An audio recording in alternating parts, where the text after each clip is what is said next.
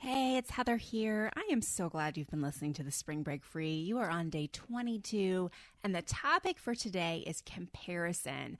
Now, originally when the series aired, I did this as a two-parter, but today I'm combining it all in one for day 22 on comparison. I also wanted to let you know that since I recorded this, I've written an entire book on comparison. And let me tell you, some of the things that I talk about in today's episode, I still fully believe 100%, but I feel like in writing my book, The Burden of Better, God showed me even deeper truths about how to break free from comparison.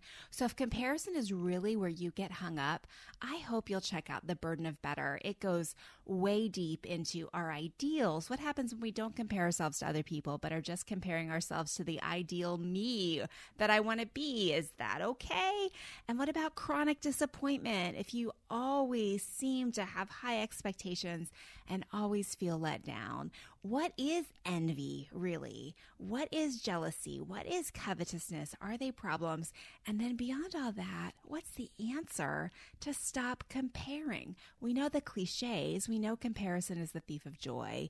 We know not to compare our behind the scenes to other people's highlights reels, but how do we truly stop comparing?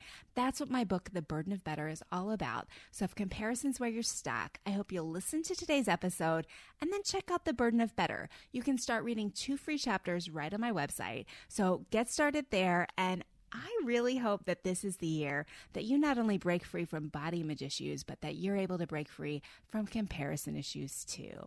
Enjoy today's episode. We are talking about comparison, and today I just want to talk about one of the ways that we can stop comparing ourselves to others. Now, I'm making an assumption. I'm assuming that you struggle sometimes with comparison. If you've never looked around or scrolled your social media or scrolled your Pinterest or watched reality television and thought, I wish I looked more like her, or I wish my marriage was more like that, or I wish my kids were more like that. Well, then, if you've never done that, you can just press stop and just go on for your day, because this might not apply to you. But for the rest of us who have a hard time with not comparing ourselves to others, I want to just offer a couple points of encouragement and maybe help. I read a book a couple years ago, and the book said that there was no cure for comparison. We just really need to stop and think, I'm happy for her. Y'all, that totally wouldn't work for me. And I don't mean any disrespect to the author who wrote that. I think she's probably a wonderful woman. But I thought that was really bad advice, because how insincere is it when your heart is caught up in comparison, and sometimes combined in there is some envy?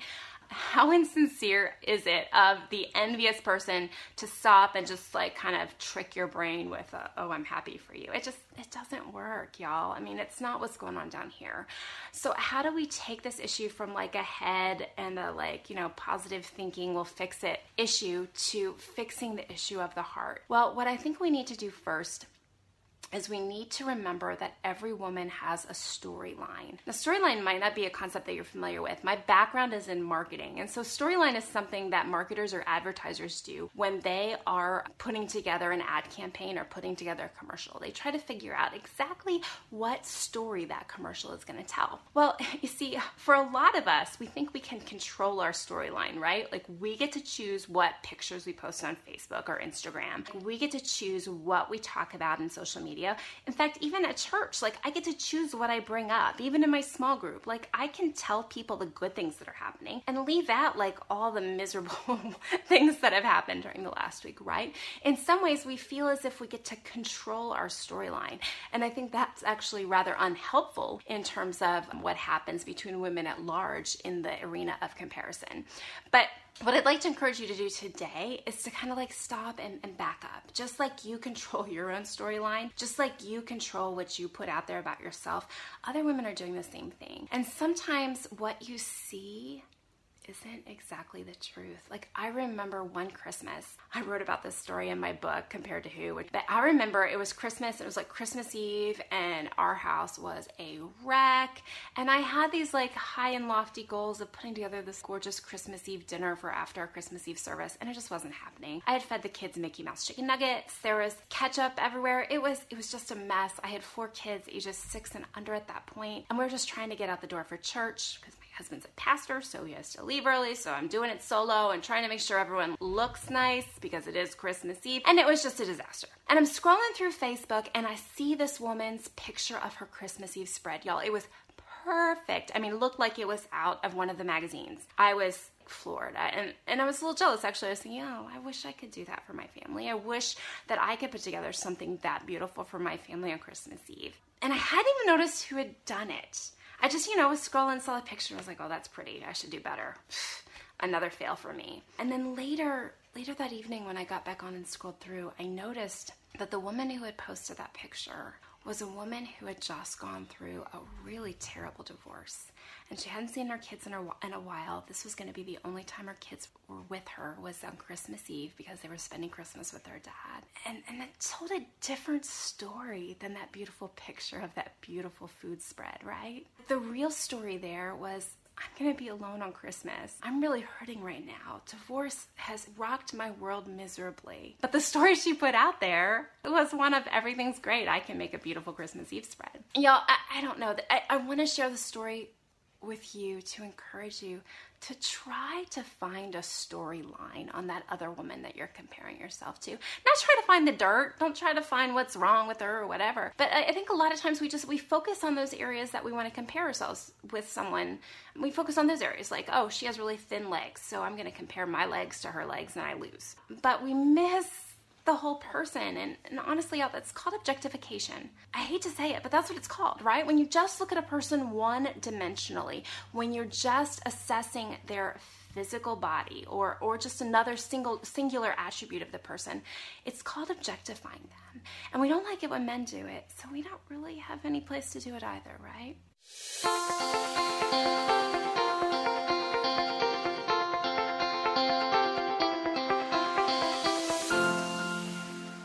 Hey, Heather here. If you are loving what you hear on this podcast, but feel like you could use just a little bit more help in getting free from body image and comparison issues, I have an idea for you. Let's work together. There are several different ways you can do this. You can join our Refocus online group. It's happening on my website a few times a year. Or you can sign up for group or individual coaching. I love helping women find freedom.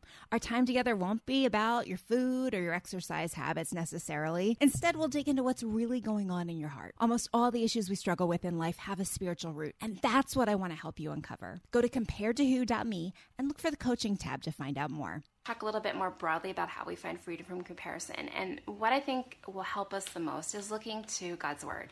So I'm going to just share with you a little bit from Galatians. It's Galatians 6, and I'm going to read verses 1 through 5. It goes like this. Brothers and sisters, if a person is discovered in some sin, you who are spiritual, restore such a person in a spirit of gentleness. Pay close attention to yourselves so that you are not tempted to.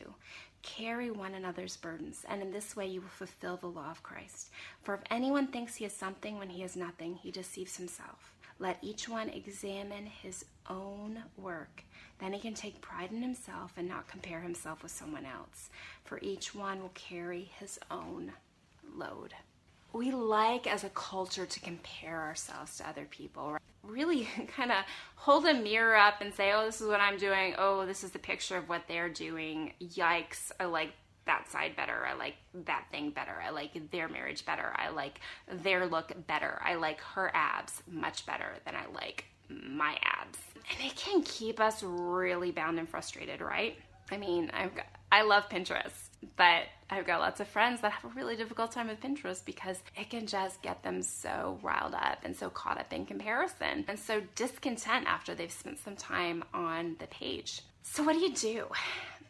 More broadly, what we need to do is we need to remember that God has assigned a purpose for each of our lives. I'm going to put a link to another video I did on my airport analogy because I think that's just the best analogy for understanding how to beat comparison. But I think we have to keep our eyes on our own game, right? Just like Galatians 6 says there, and I think it's in verse 4.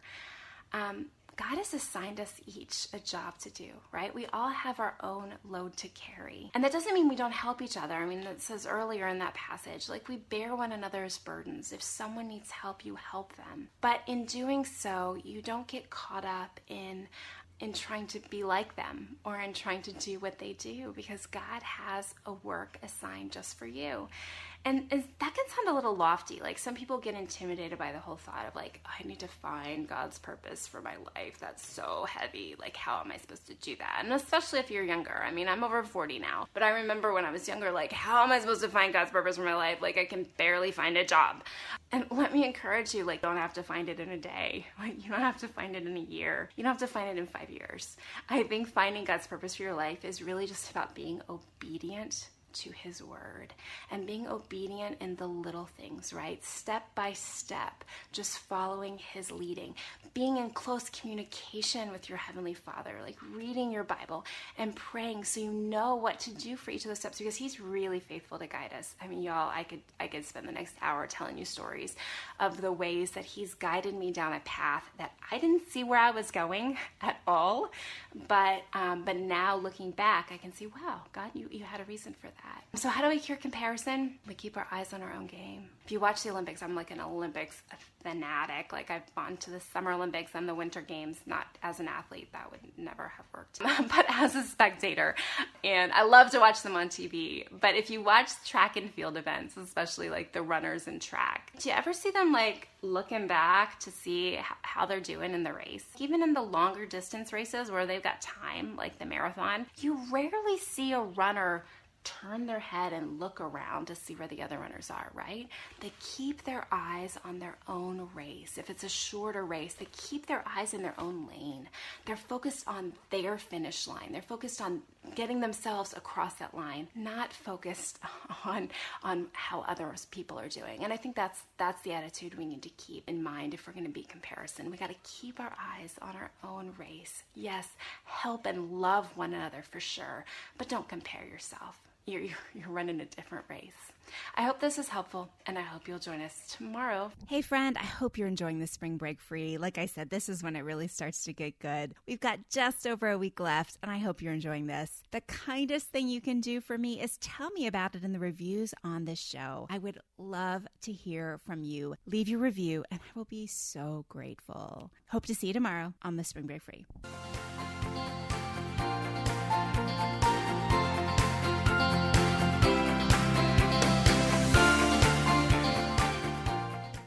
Hey friend, would you check out the date on that episode you just listened to?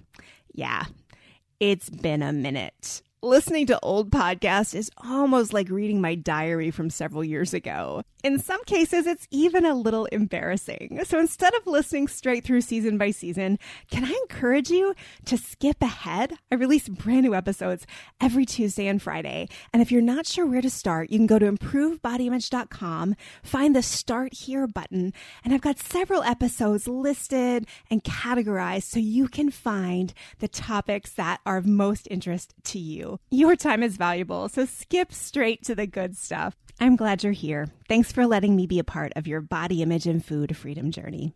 Is life feeling chaotic? I get it. I'm Rachel Wojo, host of the Untangling Life podcast.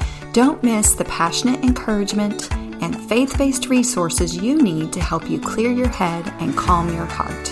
As Shell says, it feels like Rachel always knows what I need to hear. She keeps it real and is so humble. Her podcast is just the cherry on top. Enjoy Untangling Life with Rachel Wojo on lifeaudio.com or your favorite podcast app now.